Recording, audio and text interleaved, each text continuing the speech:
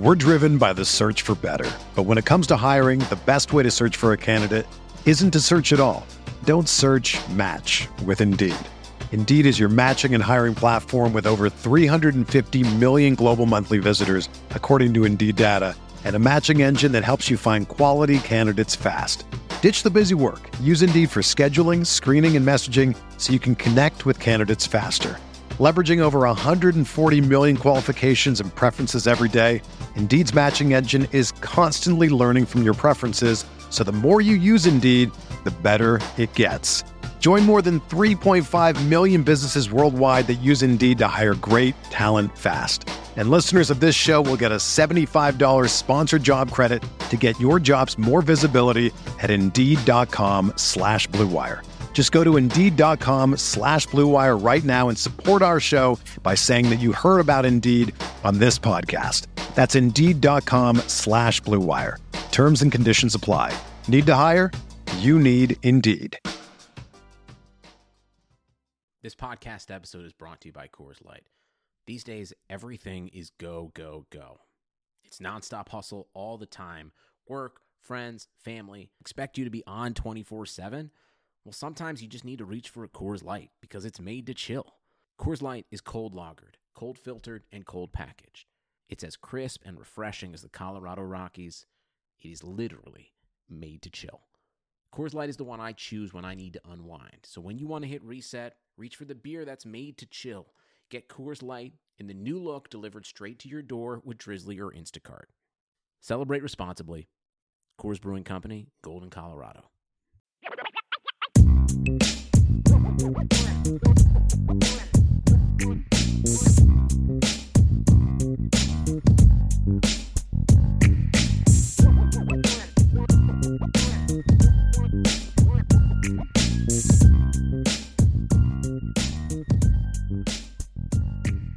Welcome, Irish fans, to the post-Clemson Notre Dame podcast. And, whew, man, I hope you were all That's a great response to the game. Man, I hope you were all locked in to irishbreakdown.com because we were going nuts on there. My emotions were going nuts in my living room.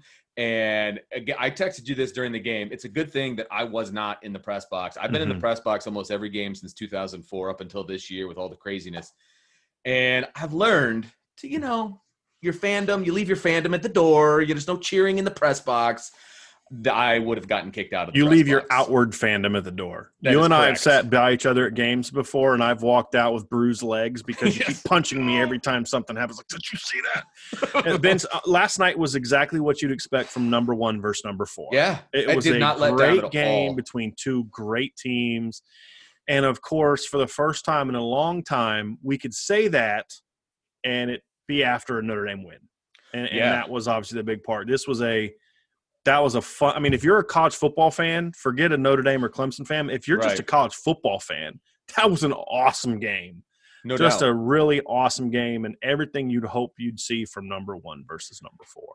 Well, and the last time I had that feeling walking out of Notre Dame Stadium was in 2005 with the Bush push and USC and Notre Dame. And that was also – I was on the field for that one, rushing, excited, back, not excited anymore. And that – it was very similar because the first half was unbelievable. I mean, outside of the fact that it was field goals instead of touchdowns, everything was falling Notre Dame's way. I mean, it was a great half of football. And then the second half showed up, and my emotion level was, they just couldn't put it together. And then, every time they would get close, and then Clemson would score, and then Clemson would score. You mean Clemson played like champions? Yeah, they kind of have that thing going on where they won 2 national titles in the past few years. So, you knew they weren't going to quit, and I knew going into halftime 10 points wasn't enough. Because you know that Notre Dame could have been about 15 points more than that, right? I mean, no doubt about it. So it was I was on pins and needles the whole second half. After Ian Book fumbled it into the end zone, it was pretty much, this game's over. Yeah, that's how I felt. And then to go into overtime, my 13-year-old and I were just going bonkers. I think he was laughing more at me than with me because I was all over the place. At one point, I had to put my social media away because I was watching it on the app and I was 2 plays behind. Yeah. And so people are texting me like, oh, man, and that was a great play. I'm like, I have no idea what you're talking about. So that was very frustrating. But what a game, man. I mean, just what a game. Big picture, obviously it has implications that are great for Notre Dame. Give me some of your thoughts as you were walking out of the stadium, walking to your car. What were you thinking after this game? I think for me, Vince, it was a situation where you wanted Notre Dame to win it the right way. And what I mean by that is you didn't want it to be a game where the freshman quarterback went out there, played poorly, turned it over 5 times, and Notre Dame wins because Clemson was shorthanded. You want it to be a great game, and I expected it to be that way. I did not expect Clemson to tank. And as I said to you, as we talked about in last week's podcast, these are the games Clemson's up for. When Clemson loses, it's like the Pitt, Syracuse, like a game that they're not really locked in for. Clemson doesn't lose these kind of games. And if you go back to the start of the 2018 season, coming into this game, Clemson was 36-1. Their only loss was to LSU in a title game, which was one of the greatest college football single season college football teams ever. And Clemson led double digits early in that game. This is a team that just doesn't lose. And if you're going to win, you're going to have to beat Clemson. Clemson's not going to beat themselves. Right. And if you look at it last night, that's really what happened. And one of the themes, and I knew this is going to happen, no matter how it went, unless Notre Dame won like 42-14, which nobody in their right mind would have thought that was going to take place. It was going to be, with Trevor Lawrence. And then when the freshman quarterback played well, it was, Clemson didn't miss a beat because that kid played well. Neither's true, in my opinion. And we're not going to dive into that because we could do a whole show on what would have happened if Trevor Lawrence played. Sure. Well, the what-if game is – right. And I did a video tonight. I kind of gave my thoughts on that on a YouTube channel, the Irish Breakdown YouTube channel. So check that out. But, for me, Vince, it was what we do know is how these two teams played.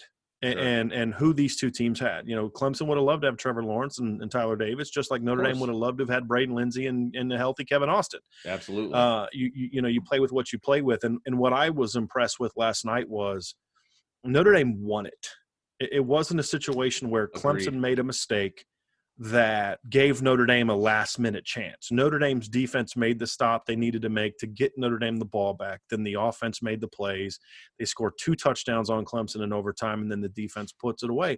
This is a game where Notre Dame earned this win, and that's how you want it to be.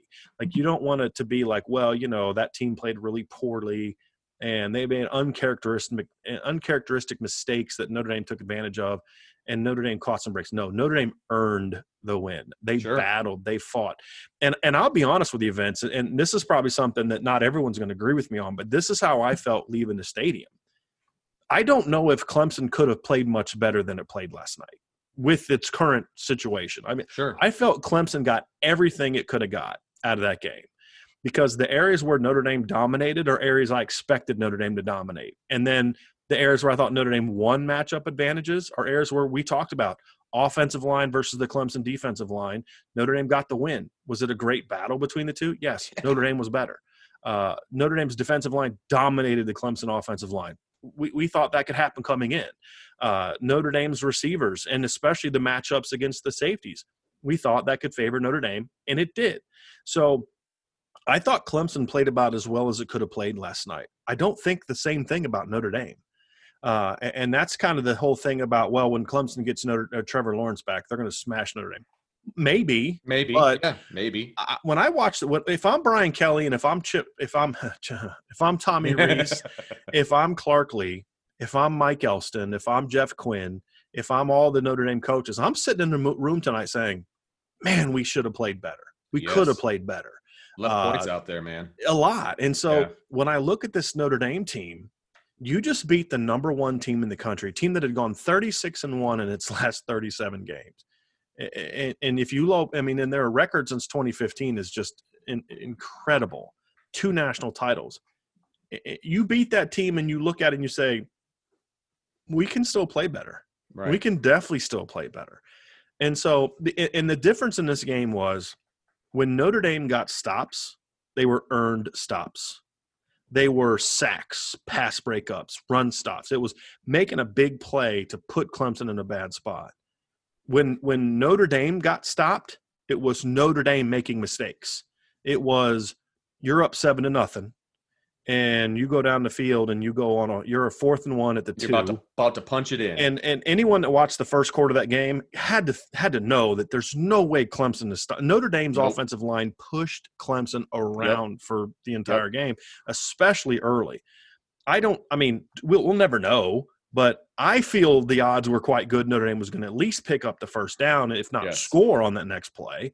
And instead you get a false start, which is not a Clemson play. It's you making a mental mistake. It's freshman making a self-inflicted wound. Yeah, so instead of 14-0, it's 10-0, right? Right.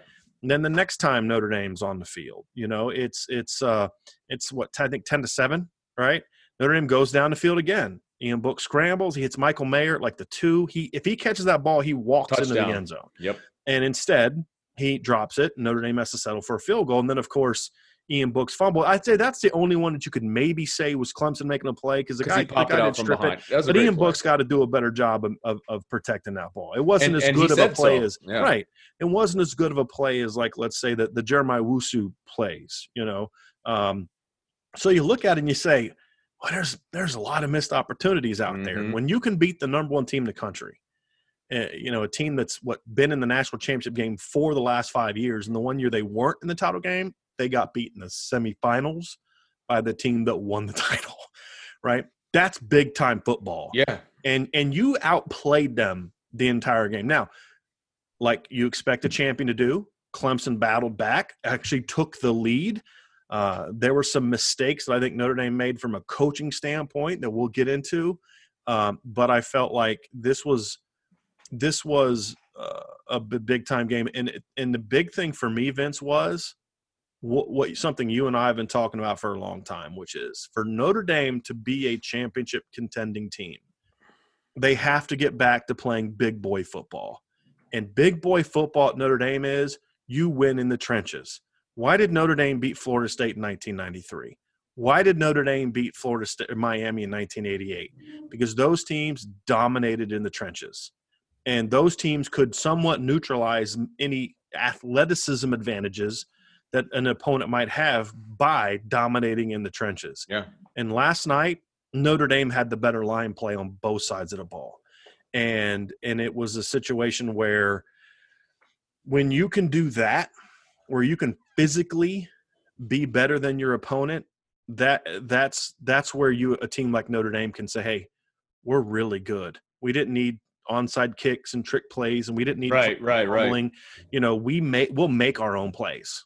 And that was a really the really impressive part. It doesn't mean Clemson played perfect. I mean, Travis Etienne bobbles that ball, but name me another linebacker in the country that could have got to him that fast where he would have been able to pick it up and run it back. Well, and look, that's my point. The reason he bobbled it is because he took his eyes off the ball because the number 6 was in his face. Nobody else has a guy like that, in my opinion. I'm sorry, they just don't. And in the post game, he said, "Look, we knew that play," and he said, "Sean Crawford told me that because we saw it coming, we saw it on film. He told me, hey, this is what's coming." So he goes, "As soon as the ball was snapped, I'm in there." Right. And that's why he fumbled. It wasn't a mistake by Etienne that it just so happened that Jeremiah was there and he's just lucky. That's making a play. Absolutely. That's making a play. Yes, no question.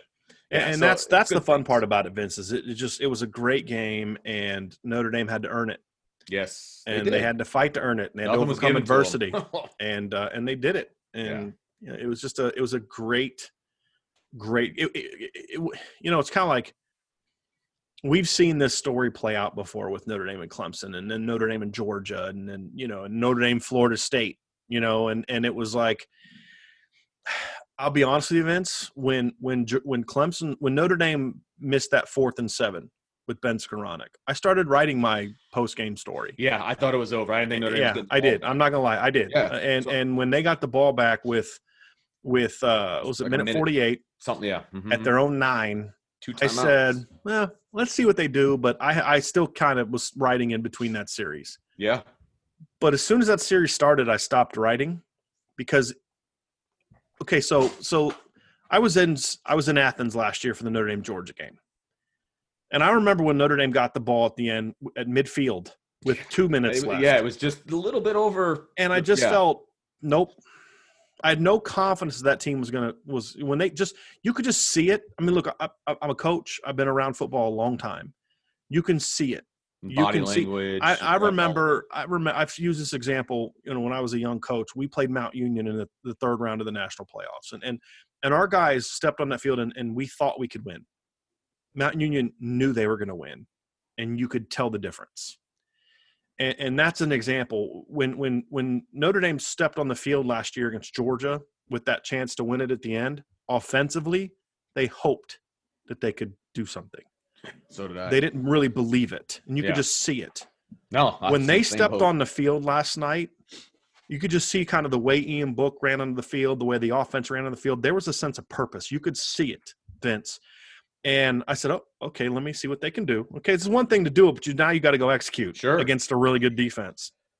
And they did. They just kept making play after play after play. We'll get into that drive at the end. Yeah, and that was the thing for me, is like, this team has a little something different. And that was the difference between, the closest we've got to that was the 2014 game against Florida State, because I still feel like Notre Dame won that game. Yes, they had that game taken away from them, but they had a similar situation last night. It was a really bad officiating call that looked like it was going to cost Notre Dame the game. But if the defense doesn't make a stop and Clemson gets a first down, it's ball game. Absolutely. It's just a great team win, Vince. Yeah, no, I completely. The only place that you can say that something maybe was gifted to them or it was a mistake on Clemson's part was the way they handled the clock there the last time they had the ball. Yeah, and again, that's just who they are. I mean, teams like tempo teams that's just who they are. I mean, yeah, I agree with that. But to leave that much time on the clock, allow Notre Dame to have 2 timeouts. But they still had to go, I think, 90 yards or whatever 91. It was. Yeah, so 91 yards. That's not an easy thing to do. I don't care what defense is on the other side, especially Clemson. So yeah, let's start to dissect this thing a little bit. We'll start on the offensive side. Overall thoughts on the offense, kind of how – because, look, if you're asking me, my thoughts on the offense changed from half to half to the overtime. Yeah. You know what I mean? It went from here to here, back up to here again.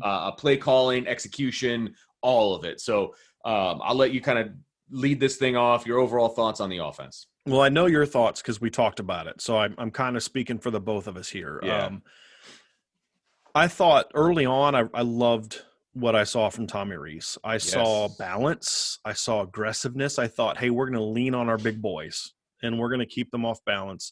Took shots early. Not only just like design shots, but also, just really attacking outside, attacking inside. He really had Clemson on his heels. And then, like great coaches do, and we talked about this, Clemson's going to make adjustments at halftime. Of course they are. And I felt like my frustration in the second half was Notre Dame did not react to what Clemson did in reaction to Notre Dame starting so well against them. Clemson started loading the box. They started running a lot of really aggressive run stunts, just trying to fill up all the gaps. Safeties were creeping downhill, and they weren't doing things offensively to attack that. We talked about this. We said this was going to happen on Thursday. And what is Tommy Rees going to do when that happens? If you run the ball effectively early, this is what they're going to do.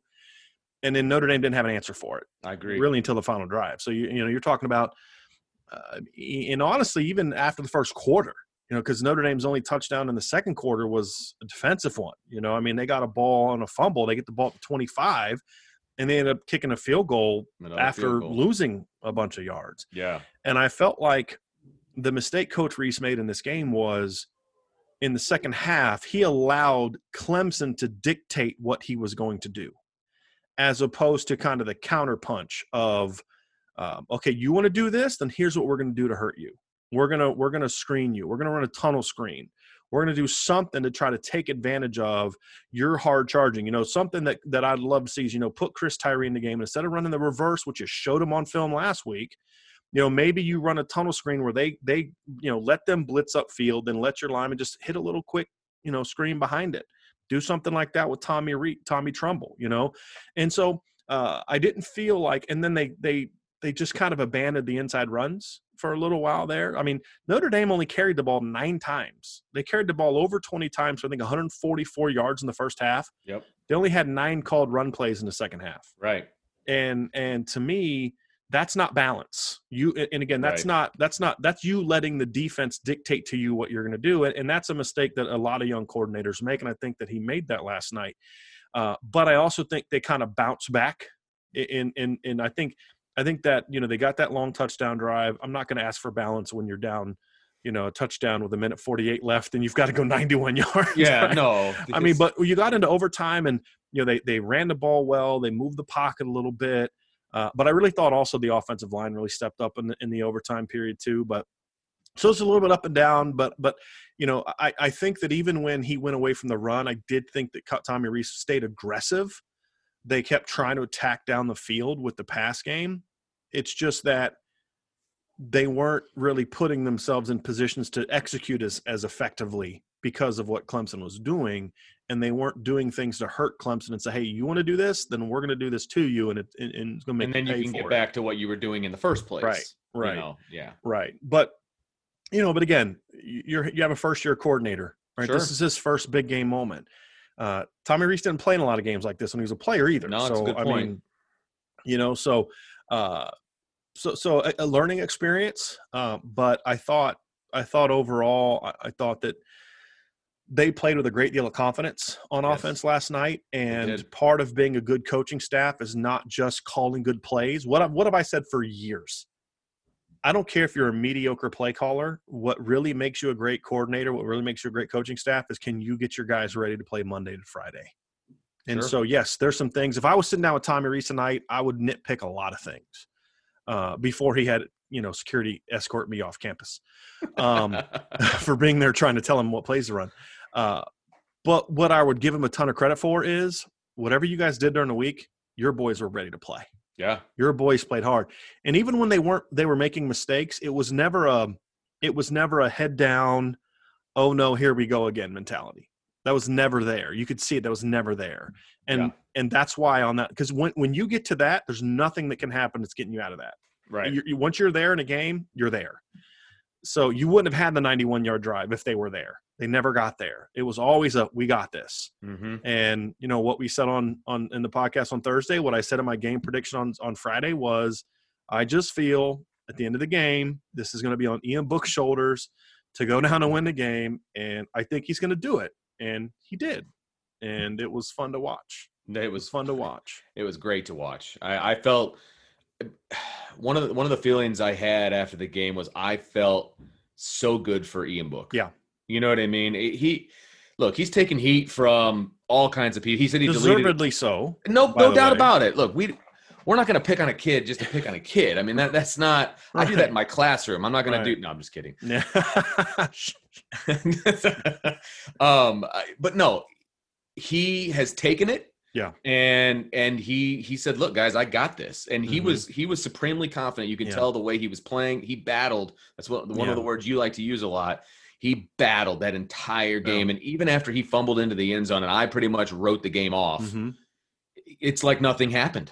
I mean, he played like nothing happened to him. And that's a credit to him. Yeah. And it's a credit to the coaching staff because many of the players, Ian Book included, said, look, the coaches have been telling us all along, we're going to win this game. Right. We had a plan for when the fans were going to rush the field. He told me I'm going to drive us down at the end of the game to win it. It's that once you get told things enough, you start to believe it. And see, that right there is why I wrote the article 2 weeks ago about Brian Kelly and why I was so ticked at what he was saying publicly last week before the game. Because it's kind of like he was for a minute there, it seemed like he was embracing it. And my concern was, are we going to see what we always see in big games? Look, it was obvious based on what the players were saying after the game, how they played, that Brian Kelly did not treat this like it's just another game. He gave lip service to it. And so that was good to see because that was my fear. When he 2 weeks ago before Georgia Tech, he started talking about like, we know what's coming and we know what the moment is. And I said, okay, he finally is embracing. And then last week he got all defensive and all those kind of things. And it's like, come on, coach, because that's how he would be before other big games. Right. But whatever he was doing there and whatever he's doing on the practice field, the reality is his players were confident. And I think he deserves a lot of credit for that. But I also think something that you and I have talked about in the past, Vince, which is you don't overcome this COVID offseason canceling a game, doing all those things without great leadership on your football team. Yeah. And that leadership doesn't just impact your ability to make sure you stay focused during COVID. It also impacts your ability to weather the storm that was going to come. When Notre Dame went up 23-13, I did not say, ball game. No. Well, all you've done now is piss Clemson off. You know what I mean? It's like they're going to come out swinging. Yeah. And what happened against Boston College the week before is Boston College, when Clemson came back at them, Boston College didn't know what to do. And they folded in the second half. Notre Dame took that punch. Yeah. They got knocked down, and they came back up. Yeah, it just kind of like reminded me like a Rocky fight, where Rocky gets knocked down, and it's like, uh-oh, you just ticked him off. Well, we knew that about Clemson, but what we didn't know was that Notre Dame would do the same thing back at Clemson. Right. You knocked us down, but now all you've done is strengthen our resolve. And I think it was such a great team performance, and I think that the offense played with confidence knowing their defense could make plays. Their defense played with the confidence that they thought their offense would make plays. And, that's what champions do. And when you look at the play of Ian Book, there's a lot of things that he left a lot of plays out there. Sure. I mean, he did. And there were reads he missed. I thought early on there was 2 plays, especially early, where I thought he should have thrown the ball to Tommy Tremble. And then there was another play where he threw it to Tommy Tremble, but the read probably should have taken him to a crossing route. But the difference is when he wasn't making those reads early, it wasn't I see it, but I'm afraid to throw it. No, it wasn't that His at all. progressions were not taking him where he needed to go quickly enough. Mm-hmm. Or it just was it was one of those things where, okay, he just missed that one, which quarterback's going to do. It wasn't an unwillingness to attack. Right. And that's been our criticism of him all exactly, along. Because the reason I say that is because he did attack in other instances. The Javon McKinley back shoulder. He hit 2 post routes last night. When was the last time Ian Book hit 2 post routes in a game? No doubt. And the other thing was on the one to Javon McKinley, wasn't great throw. It was underthrown. And that's my thing. It's like, just do it. Right. You had the back shoulder to Javon McKinley. You had the post route to Javon McKinley. You had 2 deep balls to Ben Skowronek. Neither of them were complete. Right. But he went after it. Yes. He attacked. Sometimes, look, what's the old expression? You miss 100% of the shots you don't take. Right. Well, last night Ian Book missed some shots, whether it was not making the right read or whatever, but he was aggressive. And that led – and like the throw to McKinley was like a 3rd and 8. Or not McKinley, but Tremble. And I don't think he made the right read. If he hits the crossing route, that guy catches and runs. And it's an easier throw, too. Exactly. But he threw that drag to Tremble with conviction. And it was well covered. He let him. He threw it on time. Because he threw it before the other defender could get there. Right. He threw it on time. He threw it with conviction, and he threw it accurately. And you had texted me about this during the game.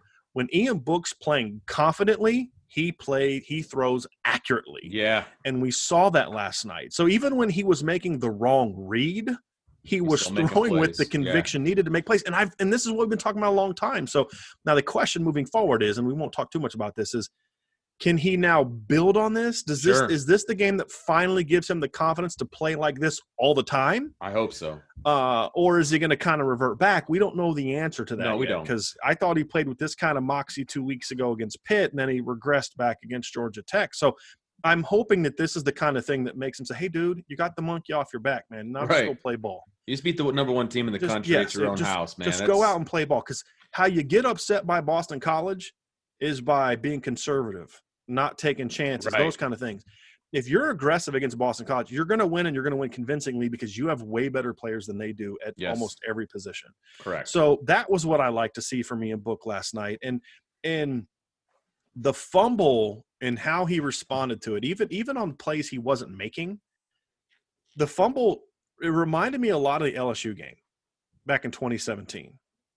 Because everybody remembers Ian Book's 3rd and 19 throw to Miles Boykin, and they remember his touchdown pass to Miles Boykin. But a lot of people forget he had a terrible interception in the 3rd quarter against LSU with Notre Dame driving. And the offense was doing nothing up to that point in time. And that's why that turnover against LSU was so crushing, because you're like, that was your only scoring chance. That was it, yeah. Well, what we saw from that Ian Book back then was that turnover kind of pissed him off. Mm-hmm. And he went out and played really well the rest of the game. I saw that same kind of mindset from him on Saturday, where in the past when Ian Book would struggle early or he'd make a mistake, it's kind of like he went to the tank. This was in 2019 and early this year. And the reason I've said in the past that if we saw the 2018 version of Ian Book last year or this year, Notre Dame would be really good, because that Ian Book was confident. That was the Ian Book we saw back in 2018 where he fumbles early against Northwestern and he doesn't rattle him. He goes out and makes big plays. Northwestern blocks a punt to make it 24-21, all the momentum, and Ian Book just leads him right down the field for the game-clinching touchdown, right? Like that Ian Book had a level of confidence we haven't seen really since the last Clemson game. Right. He didn't have it in that game, and we haven't seen it since. We saw it last night. And that mindset of, it's almost kind of like you shouldn't have done that, right?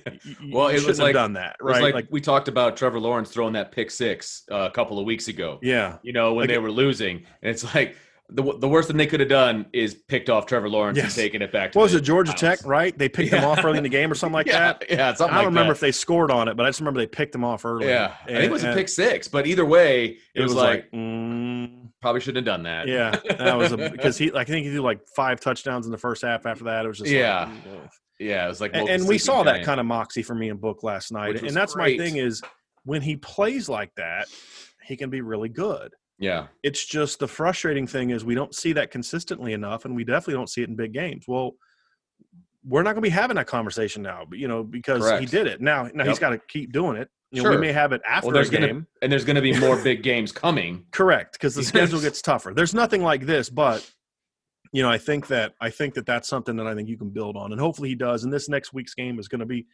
part of that. I think the schedule sets up nicely for that, but we'll get into that when we do the BC podcast. But I thought it was good, and I thought it was a great. I thought the offensive line, to me, Vince, though, was the star of the game. I mean, I just thought their ability to just push. I mean, they pushed Clemson around, and they were young up front. The Clemson defensive line, but they are good. Yes, those guys were good. Mm-hmm.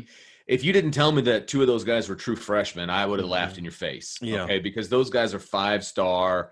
The number 11 for Z, I think was his last name. Something like that. He was the number 1 recruit in the country. Miles Murphy was the top 10 player. And that's the same recruiting class as DJ Uiagalelei. So they did okay in that class. They did okay in that. Yeah, exactly. So this was a big moment for this offensive line because, like we said in the podcast prior, the last game, in my opinion, where Notre Dame had this kind of, you're the number 1 offensive line, you need to go in there and you're going to run this ball, blah, blah, blah, was the Michigan game. Yeah. And they basically didn't show up for whatever reason. Well, they haven't done that the last few times. They didn't play well against Georgia in 2019. They didn't play well against Georgia in 2017.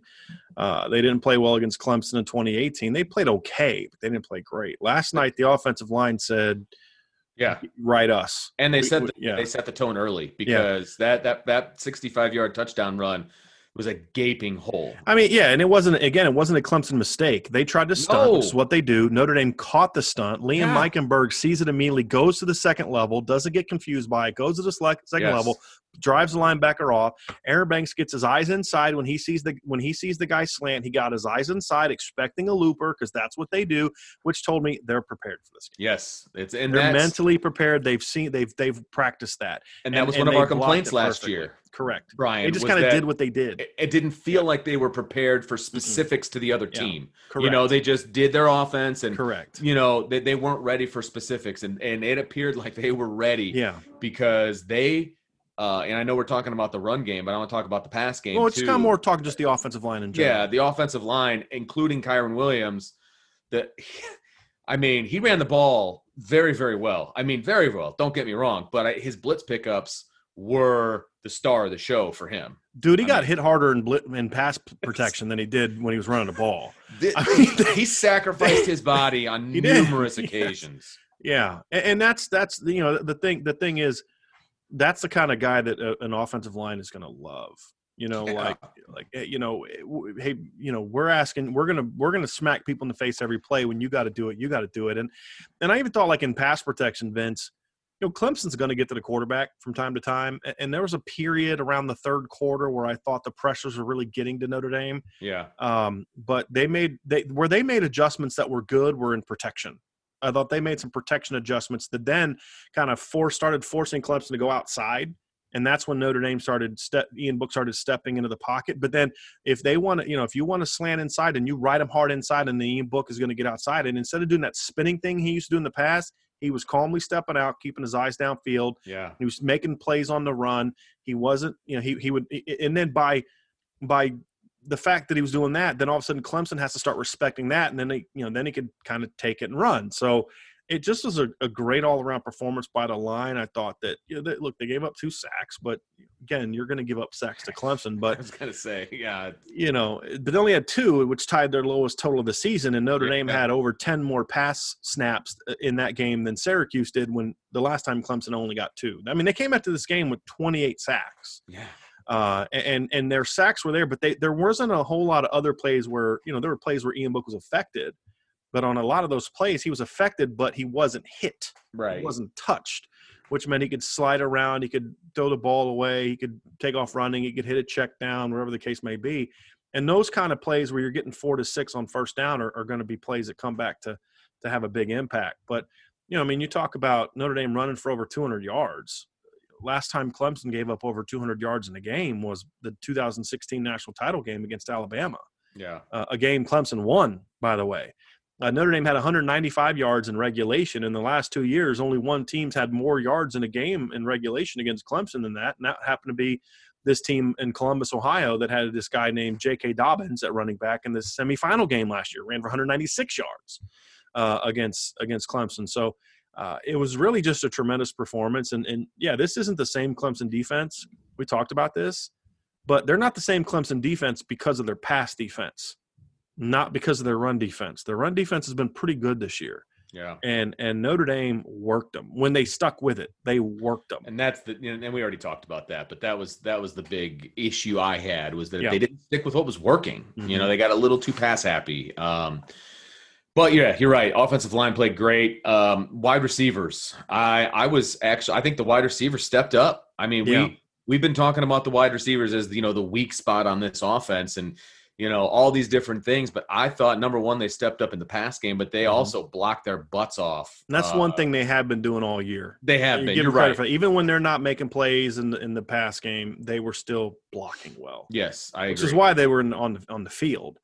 Vince, I wrote an article, I think it was before the Georgia Tech game. I said, look, we've seen everything we need to see from the pass offense this year to be really good. The problem is we haven't seen it all in one game. Correct. And, some games see the tight ends make plays, and then other games they don't. One game, Javon McKinley makes play. We see nothing from Avery Davis or Ben Skoranek. One game, Ben Skoranek makes big plays, but then Javon McKinley doesn't do anything. A bunch of drops, yeah. Just wasn't – and then the games where I thought the receivers were playing well, Ian Book just wasn't willing to attack, right? Yep. Last night it was like kind of all on the same page. Yeah. Javon McKinley played like a top 100 recruit. Which is, what he was. What he was, yeah. And Ben Skoranek played good complementary football, although he was the one guy on offense that I thought had some big mistakes of the veterans. That drop at the end of the game was huge. And when they had the ball first down after Jeremiah Wusu's forced fumble, he gets that illegal block that sends him back 15 yards. It was close, but why? Right. Why? Right. And so, but then he also made some plays. It wasn't like he only played bad. You got to look, was the ball a little high? Yeah, but you got to make that catch. It's 4th and 7. 2 weeks ago, twice. Right. So again, I'm not going to crush him for it because we've seen him make that play. He didn't make it last night, but then Avery Davis doesn't get targeted much until the last couple drives, and then he makes big time plays, and that post route, that's okay. So you guys want to know why I focus so much on route running? Because that's the difference between that corner is playing. So understand this. The safety, I think it was the safety, it might have been a nickel. He's playing with his butt to the sideline, which means he's going to let you take the post. And if you take the post or the seam, he's just going to squeeze on you. And maybe you complete it, and it's a 30-yard game. Most likely he breaks it up, right? So that's why the route manipulation that I always talk about is so important that we just don't see a lot. So it's post corner. That was a corner post. he knew I have to. So when you've heard me, if anyone's heard me write, seen me write, or heard me talk about, you have to attack the leverage of the defender. And the reason that is important is because the leverage of the defender is going to tell you what he's guarding against. If he's playing you inside, it's because he doesn't want you to go inside. And the way that he was playing Avery Davis is like, I'm not letting you beat me on an out cut or a corner route, which is what Notre Dame runs a lot of from the slot, things like that. And I'm gonna play the post, right? So by stemming him as hard as he did outside, that forced the corner to say, okay, I got to now open and cover you outside. And then he stuck him back to the post. And that is route precision 101. And that's the difference between an incomplete pass or a 25-yard gain and a 53-yard gain that completely changes the makeup of that football game. And then a couple plays later, he's covered initially, works back inside, shows some savviness, and then Ian Book hits him. That's another play that I don't know if Ian Book makes all the time. Right. And last night, again, game on the line, that wasn't an easy ball to hit. That was a contested throw. I think Ian runs that ball more often than not. And doesn't score. Correct. Yes, and doesn't score. Right. And no, so, I agree. Yeah, and I thought the clock management at the end of the game was a whole lot better than the clock management at the end of the first half, which was, again, another example of I don't think Notre Dame played a perfect game by any stretch of the imagination. When they ran the clock down and they had a chance maybe to get a field goal out of it, and they just let the clock run, and then Ian Brooks takes off running instead of throwing the ball away. And that was just terrible clock management. But it just kind of gets back to the fact that Notre Dame left a lot of points in the field. So many. That was an opportunity for 3 points. So instead of attempting a 59 or whatever it was yard field goal, maybe you 57. could get another 10 yards, and now you're in Jonathan Doerr's zone. It's going to be a school record if you hit it. Right. So, those are things where you had those missed opportunities that as a coaching staff, you can clean that stuff up. And then, of course, they didn't make that same mistake, and they didn't rush on. Here's the key. One of the hardest things to do in a 2-minute drive is finding the balance between going fast and rushing. Sure. And when you rush, you're going to make mistakes. You're not going to see pre-snap. I didn't see the safety, so I threw this route, and I didn't see the safety backside, and he picked it off. She always wondered too much. How did he throw it right to the safety? Well, because I was in a rush. I didn't get. I made my call side read, but I didn't make my backside read effectively enough, and that's how mistakes happen. Well, last night they were poised, but there was a sense of urgency to it. Yeah, for sure. But it was also not rushed. They said, we have time. Let's make sure we're executing, and it was really just an excellent drive. But it doesn't work if guys don't step up. And here's something I really liked about last night. And it applies to the defense too, but mainly the offenses. Ian Book made a huge, huge mistake in this game that could have cost Notre Dame the game. Michael Mayer made 2 huge mistakes in the first half that could have cost Notre Dame the game. And in both instances, when given the opportunity to make up for those mistakes, they both did. And I think that's another example of the makeup of a team with heart.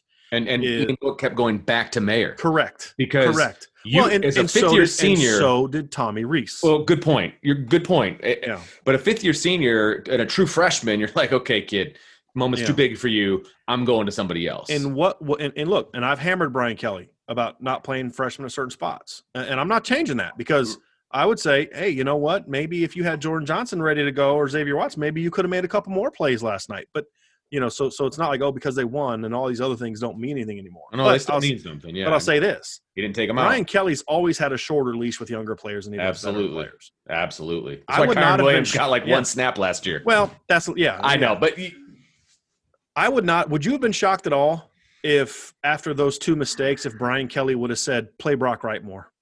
I can't deal with Mayer making these mistakes. Shocked? No. Ticked off? Absolutely. But would you have been surprised if he made that mistake? Not because at all. of why? Because of his pass. But you know what Brian Kelly did last night? Stay the course. Yeah. And that's what you need from a head coach on game day. Stay the course. And I thought Brian Kelly handled it masterfully. Yeah. I really did. And I think allowed for a win. And that's why that team plays so confidently. So what did I report a couple weeks ago? And it's what came out after the Pitt game is Brian Kelly told him, hey, guys, stop worrying about making mistakes. Just go out and play. And when you can do that, you play so loose, you play so much because faster. Notre Dame made huge mistakes in the first half of last week's game. Ian Book made a huge mistake in the third quarter fumbling that football. Huge mistakes that a lot of times get you beat by the number 1 team. No doubt. And it was late in the game. They don't want to test their luck and do it again in December 19th. No. But the point is, you made those mistakes, and instead of just crushing them, it just stay the course. Stay the course. And the result was Notre Dame going out and Jeremiah Wusu had the same situation. The series before his forced fumble that he returned for a touchdown, he made 2 horrible plays. One was on a play where he went to make a tackle, and it would have been like a 3-yard gain on a quick slide route. Totally, and he misses the guy, and then 3 more people miss. Next thing was 20-something yard gain. Then he missed another tackle later, and I think Clemson got a field goal out of that drive. Yeah, I think you're right. And then the next drive, he's like, okay, I'm ticked now, and I'm gonna. And so the next 2 series, he goes out and makes 2 game-changing plays. One was the fumble he returned for a touchdown, and then the next series, he gets beat on a slant route on 3rd down, and he closes behind the guy and strips it. I mean, perfect strip too. I mean, it's just textbook. It's a good transition because we're going to start talking defense. Yeah. So but just to see this team make the mistakes and guys got beat. Corners got beat. They did. And the only guy that really got punished for it was Tariq Bracy. But honestly, I'm okay with that. Sometimes if a guy's not playing well, you got somebody else play him. And they ended up doing that because Clarence Lewis came in. Right, because Tariq's mistakes were continuing, and so he's kind of been in and out of the lineup. So again, it wasn't like they just every time a guy makes a mistake, don't worry, pat him on the head. That's not what we're talking about. Right. I'm sure Michael Mayer got told, you better get your head on straight, buddy. But you say that, but then you go back to him. Right. And we've seen him do that a couple other times this year. Kyron Williams fumbling the ball against Florida State. And they give it right back to him. Yeah. Last week against Georgia Tech, same kind of thing. So I think that creates a sense of, hey, coach has got my back that I don't know if we've always seen at Notre Dame. No, completely agree. And that was a big part of it. So, I mean, offensively, I think there's still another level they can get to. There's another level they need to get to, honestly. Because, there's another team that they're playing in 3 weeks that has the kind of offense that could say, you better bring your A game offensively, because I don't care how well the defense plays. If that team's on, that's North Carolina. Well, if that team's on, you better bring it. So, and then this, coming Saturday against Boston College, I think matchup wise, I think BC is going to have a tougher time with it than North Carolina, because just matchup wise, I don't think they have the run game. They don't have the offensive line. But North Carolina's offense, number one, you're on the road again, on a Friday. It's a day after Thanksgiving. I mean, there's just a lot of, we'd always talk about the intangibles, right? Mm-hmm. So a lot of the intangibles, in my opinion, go against Notre Dame. Right. Because they're on the road and all that different thing. So, we'll talk about that one when it gets a little bit closer. But yeah, you're right.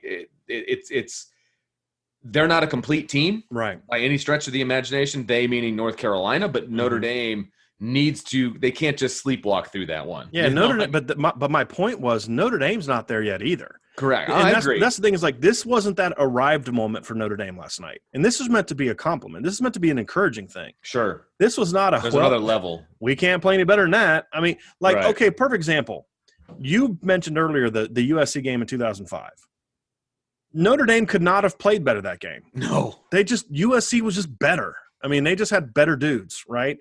And so at the end of the day, no matter how hard Notre Dame battled, no matter how well they played, at the end of the day, USC was just a better team. Sure. I felt like Saturday was the reverse of that, where Clemson was Notre Dame and Notre Dame was USC, where Clemson could not – I mean, imagine if the quarterback would have thrown another pick, or if Notre Dame's pass rush had been a little bit better, then it's a blowout the other way. They're able to score touchdowns instead of field goals. Right.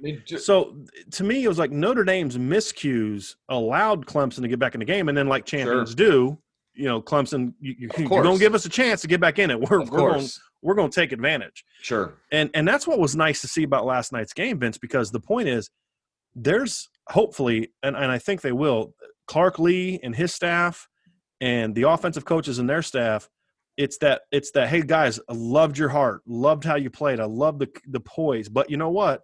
We've got some stuff we got to clean up. Well, and they know it too, because and that's the best part about winning the game where you make some mistakes, is it's so much easier to clean those up. It's so much easier because you'd be like, look, guys, we just played the number one team in the country, but it was not a perfect game. You know that there was mistakes. Let's go clean those up and take our play to a whole other level.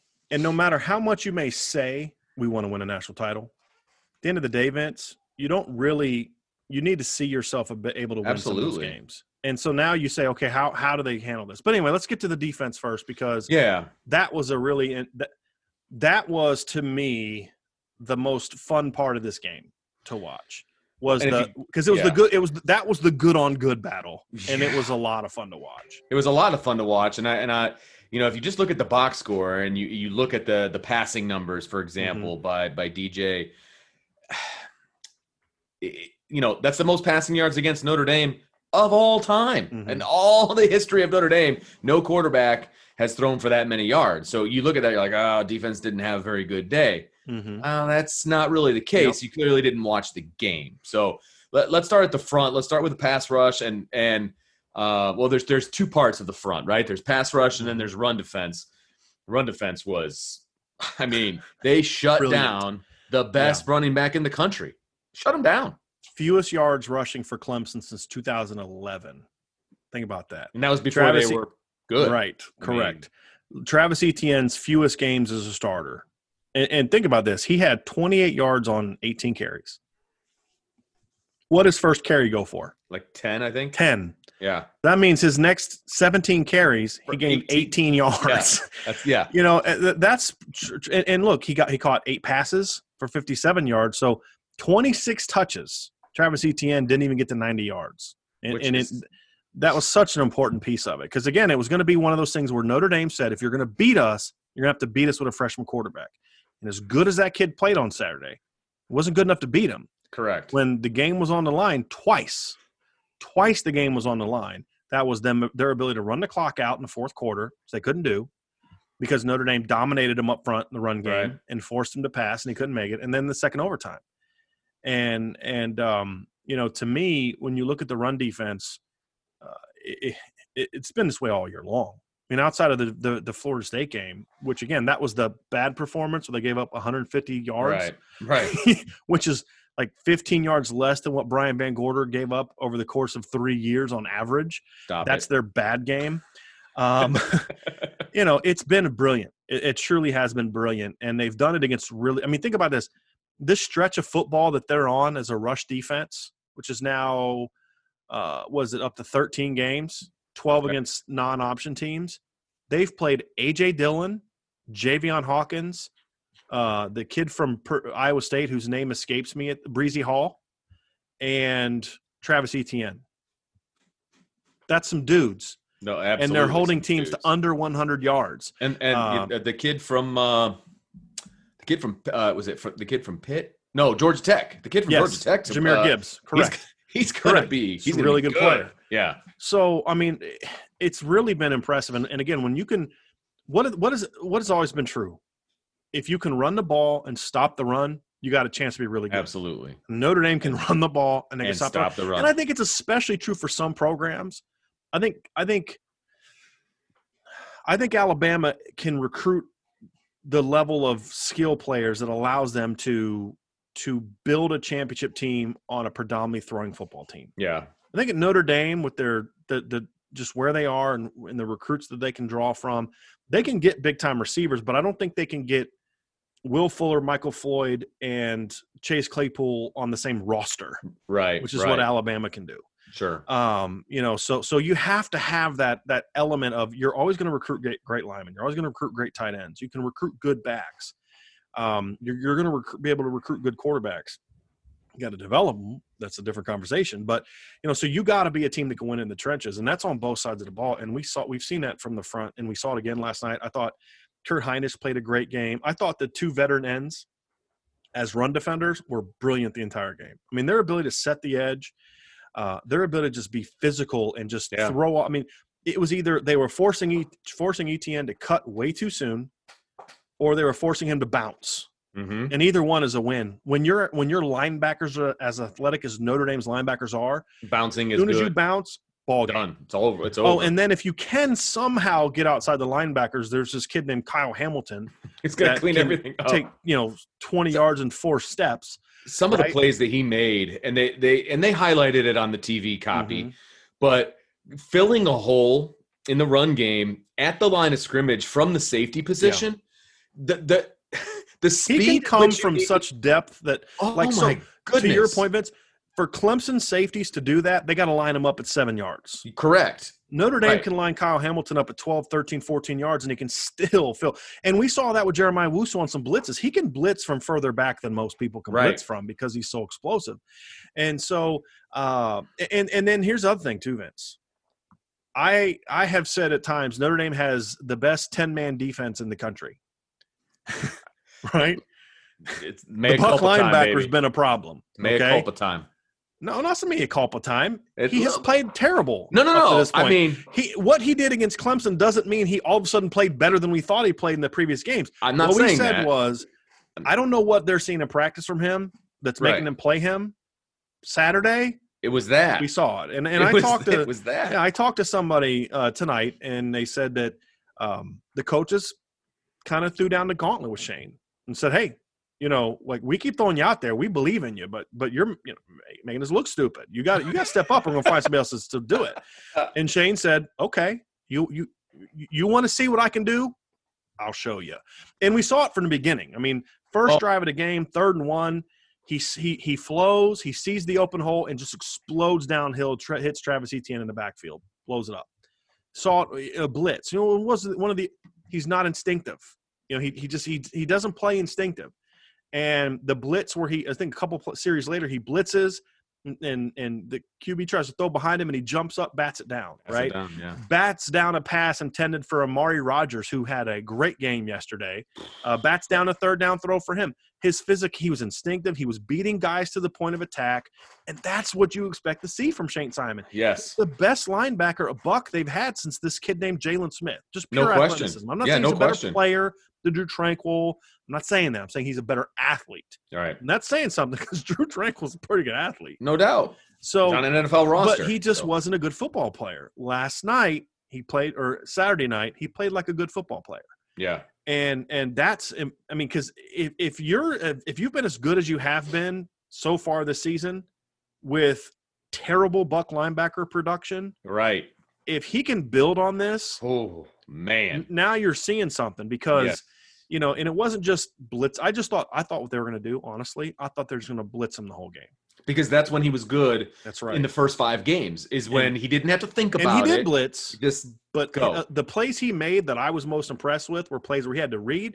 Correct. He had to step, read, and attack. He had a nose for the football last night that he has not had all season because there's only so much that you can see when you're watching it live. And we've gone back and I was taking a look at it, and he was around the football more than we've seen all year long. And it was fun to watch. Good to see. Yeah. It was so good to see because that is in that game. And of course we hope it's that way moving forward.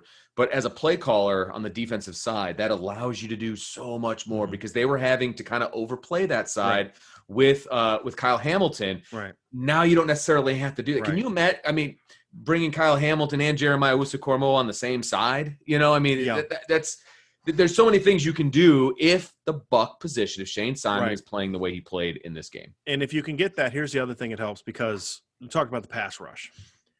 Here's what I'll say about Notre Dame's pass rush. It's proven to be very clutch.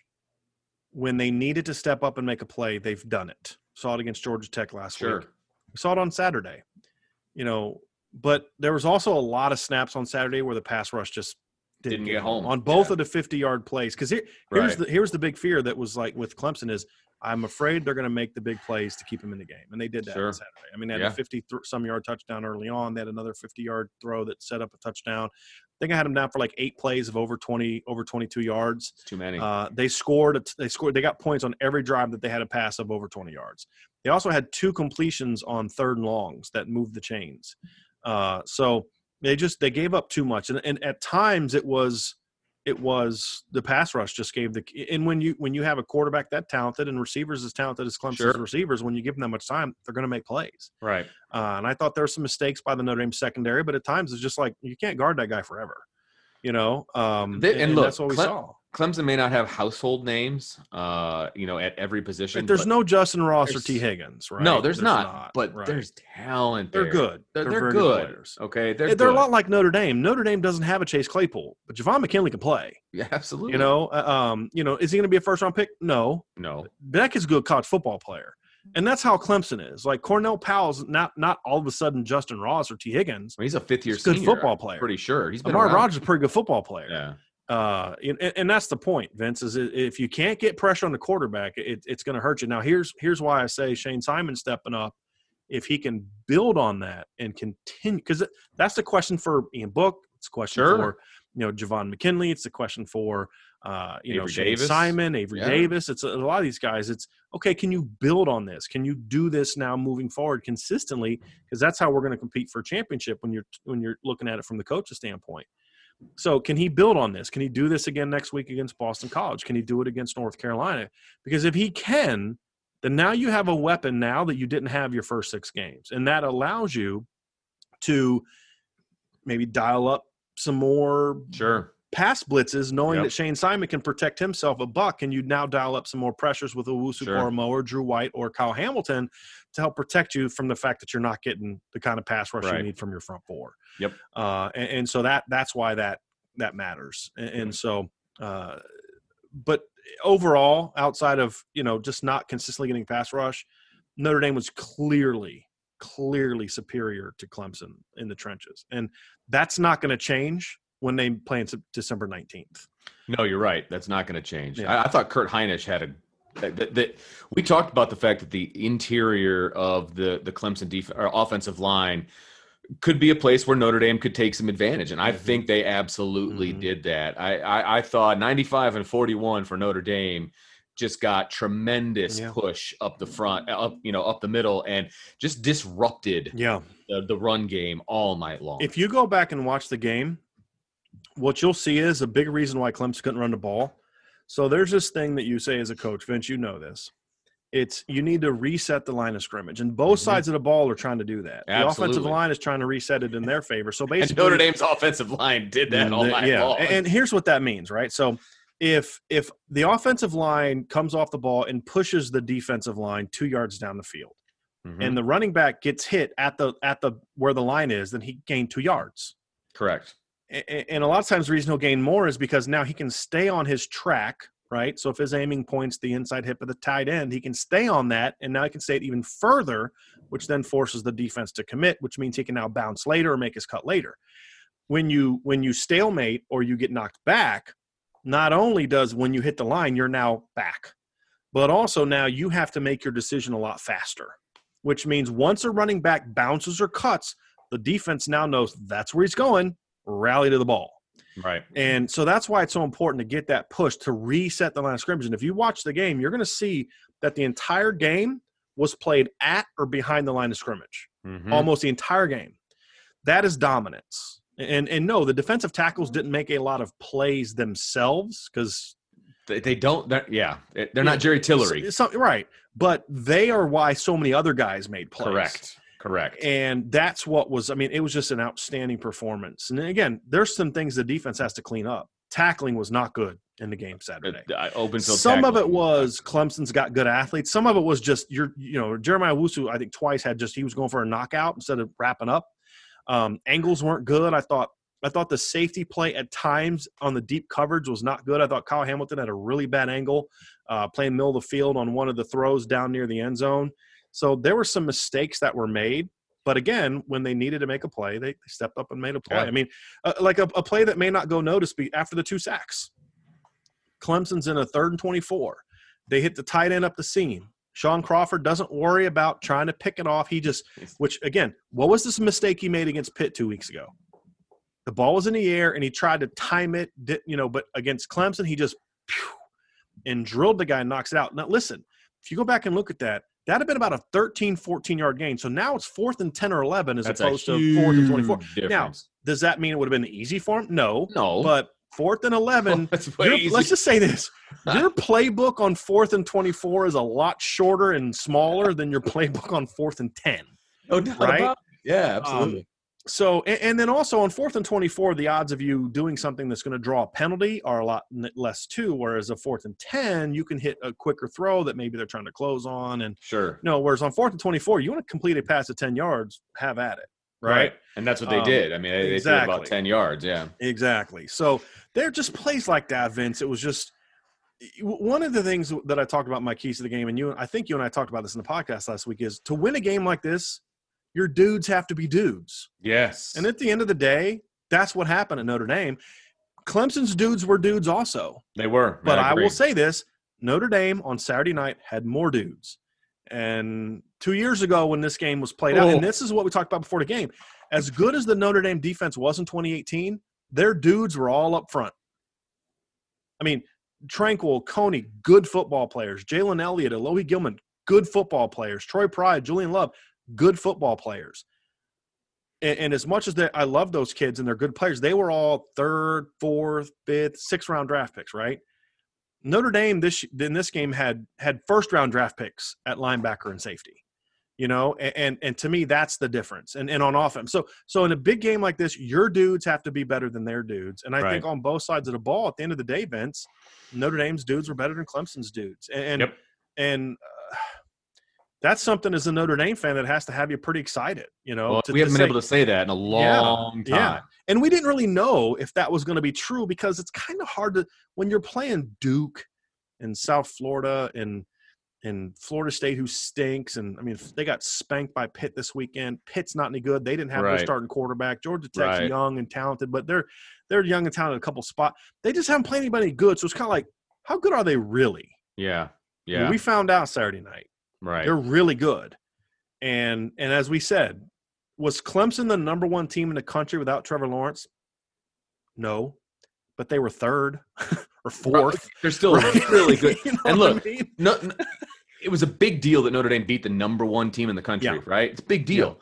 Yeah. Mm-hmm. But what's their record against top 10 teams? Like the last 10 times they've played them, I think it's 0-10. Yeah. So Clemson without Trevor Lawrence still fits in that category. So this is still a program win for without Trevor Lawrence, still the best team that Notre Dame's beat under Brian Kelly. The only team that I would say maybe comes close, and I don't even think it's then, is maybe the 2012 Stanford team. But that 2012 Stanford team didn't really start getting hot till later in the year. Sure. Which is why they weren't in the top 10 when they played that year. Yeah, right. So again, Notre Dame has battled with some really good teams. Clemson 2015, Florida State 2014, Georgia 2017. The difference in this game is in those games, Notre Dame played their butts off and just wasn't quite good enough. In this game, it was the other team that played their butt off but just wasn't quite good enough. Yep. Now, will that be different in December 19th? Yeah. The question is, no doubt, will Notre Dame make the improvements that they're capable of? Because I say, well, Clemson will be different on December 19th. Well, we're going to find out the next month if Notre Dame will be too. Do they use this as a springboard to get to the next level? And then to me, that's the ultimate takeaway. And the final piece is, in a game like this, you can't have big mistakes in special teams. And outside of kicking out of bounds a couple times, special teams played great. And Jack Lamb on kick coverage was an absolute monster. That was the kick coverage teams were unbelievable in this game. I mean, you when you talk about special teams, you hope that it's a draw, right? I mean, and if you can get a big play from your special teams, great.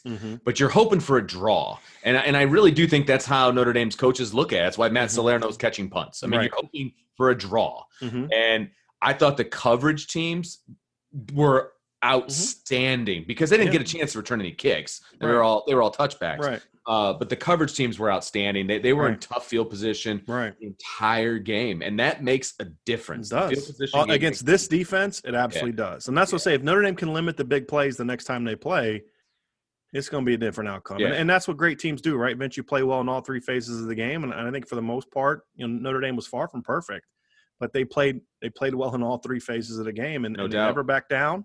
And at the end of the day, they made more plays. And that's why right now, as we go into this next week of the season, Notre Dame is 7-0 and the number 2 team in the country. The highest they've been ranked since the end. The last time Notre Dame was ranked in the top 2 was actually the final week of the regular season in 2012. Because remember, they didn't get the number 1 ranking until going into the USC game at the end of the year. Yeah. So this is, and they got up to number 3 in 2018. They got up to number 3 in 2017. They've never got up to number 2.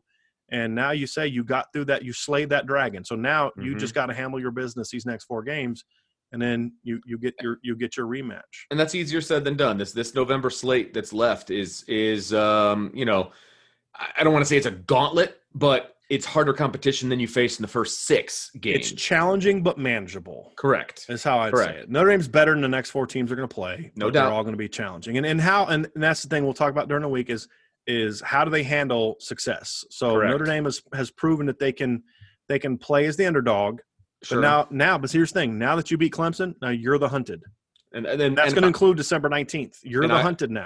They are the hunted. And I will say that I think this team can handle it. I'll say that. I think this team can handle it. I really do. So based on what they did last night, I agree with you. Absolutely. We'll find out on Saturday and when they go play Boston College. But I mean, no doubt. Yeah, it was a fun game, Vince. It was a great game between 2 teams. Yes, and it was. you know, I was impressed with how Brian Kelly had this team prepared and how they handled business. And it was, as a fan of college football, it was a great experience to see the crowd rush the field. It was pretty awesome. It was. And I'll just leave it at that. And, you know, look, this is the game we've been waiting on, man. We said Notre Dame's going to get another chance. What are you going to do with it? And they absolutely took advantage. They got that big win, and it felt good, man. It just felt really good. And I you know, NBC reported on Sunday that it was the top ranked Notre Dame game on NBC in the last 15 years. Since the USC Notre Dame game back in 2005. Right. And by a lot. I mean, by a lot too. I mean, some of the numbers I saw in that were like, "Ooh, boy." And that includes, you know, Georgia when they came to town in 17. And that includes some big games. So that's saying something. I mean, this was a big game. This was the biggest game in college football up to this point. There's no question in my mind. And the best part is we get to see it again, in theory, as long as everybody takes care of their business. Actually, you missed the best part, Vince. Do you mind me correcting you before we wrap up? No, that's fine. The best part is that Notre Dame beat the number 1 team in the country on the same day that Indiana spanked Michigan. That was great. We were doing the game day show on WSBT that you are not kind enough to join us on, and I had that game on off camera, and I'm watching it, and we talked to old Notre Dame players, and we were talking to Robbie Toma and Carlo Calabrese and Chris Zorich, and I was like, hey guys, I've got the game on over here. I said it's a great day any day that Michigan's getting spanked, and they spanked. To a man, they're like, absolutely. This is great. Spanked. They didn't just lose to Indiana. They got smacked by Indiana. It was fantastic. And then you thought, hey, you know, maybe Michigan State's not as bad as they looked against Rutgers. Yeah, they are. No, they just got destroyed by Iowa. 0-2 Iowa, I believe, right? Yeah, they're that bad. They're 49-7, I think is what it was. Bad. It was bad. And Michigan got curb stomped by Indiana. It was great. It was a good day. I mean, it was a great day. It's a great day for college. It was a great football day, no question about it. Yes, no doubt. It was a fun day. So so Notre Dame beat the number 1 team in the country. Michigan got smashed by Indiana. That's right. It's a good day to be a Hoosier, buddy. That's all I'm going to say. It's a good day to live in the Hoosier state. You got that right. Absolutely say that. So make sure you guys stay locked into IrishBreakdown.com. Make sure you, if you're listening to the podcast, that's awesome. Get your friends to subscribe. If you're watching us on the YouTube channel, thanks for finding us. Make sure if you don't know about our YouTube channel, get in there. Smash the subscribe button, buddy. Hit that subscribe button. We're throwing all kinds of material out on the YouTube channel from here on out. So, and then, of course, all the analysis and the breakdowns on IrishBreakdown.com. So everything's coming your way. Boston College is coming up, so we'll have all of that preview. I'll have a preview on Wednesday. Is there any kind of interesting storyline with this Boston College game? I didn't. We may talk about it during the week. We'll talk about it during the week. Yeah, there's a little storyline out there that they've got a pretty decent quarterback. And that's not even the biggest storyline. I'm having an article out this week, Vince, where this week is the opportunity for redemption. Okay. When was the last time Notre Dame beat a number 1 team? 1993. What happened a week later? Yeah, well, they lost to Boston College. So this isn't redemption for Brian Kelly, or there's not a player on the team that was alive. It's for this is redemption for Notre Dame Nation. This is redemption for Notre Dame Nation. Absolutely. And it's going to tell us a lot about this football team. No doubt. So make sure you stay. All the BC content this week will be out. And, of course, you will have an opponent insider with AJ Black this week, who runs the BC site for Sports Illustrated, does a great job. So we'll have him. And then, of course, you and I will be back on Thursday. Yep. To preview Notre Dame and Boston College. But we'll have before some matchup that, videos and all kinds of fun stuff too. I'm gonna enjoy this one for just a few more hours before I dive into the BC film. I'm gonna enjoy this victory over Clemson just a little bit longer. Yep. So make sure you guys stay locked in, and we'll talk to you next time. Go Irish.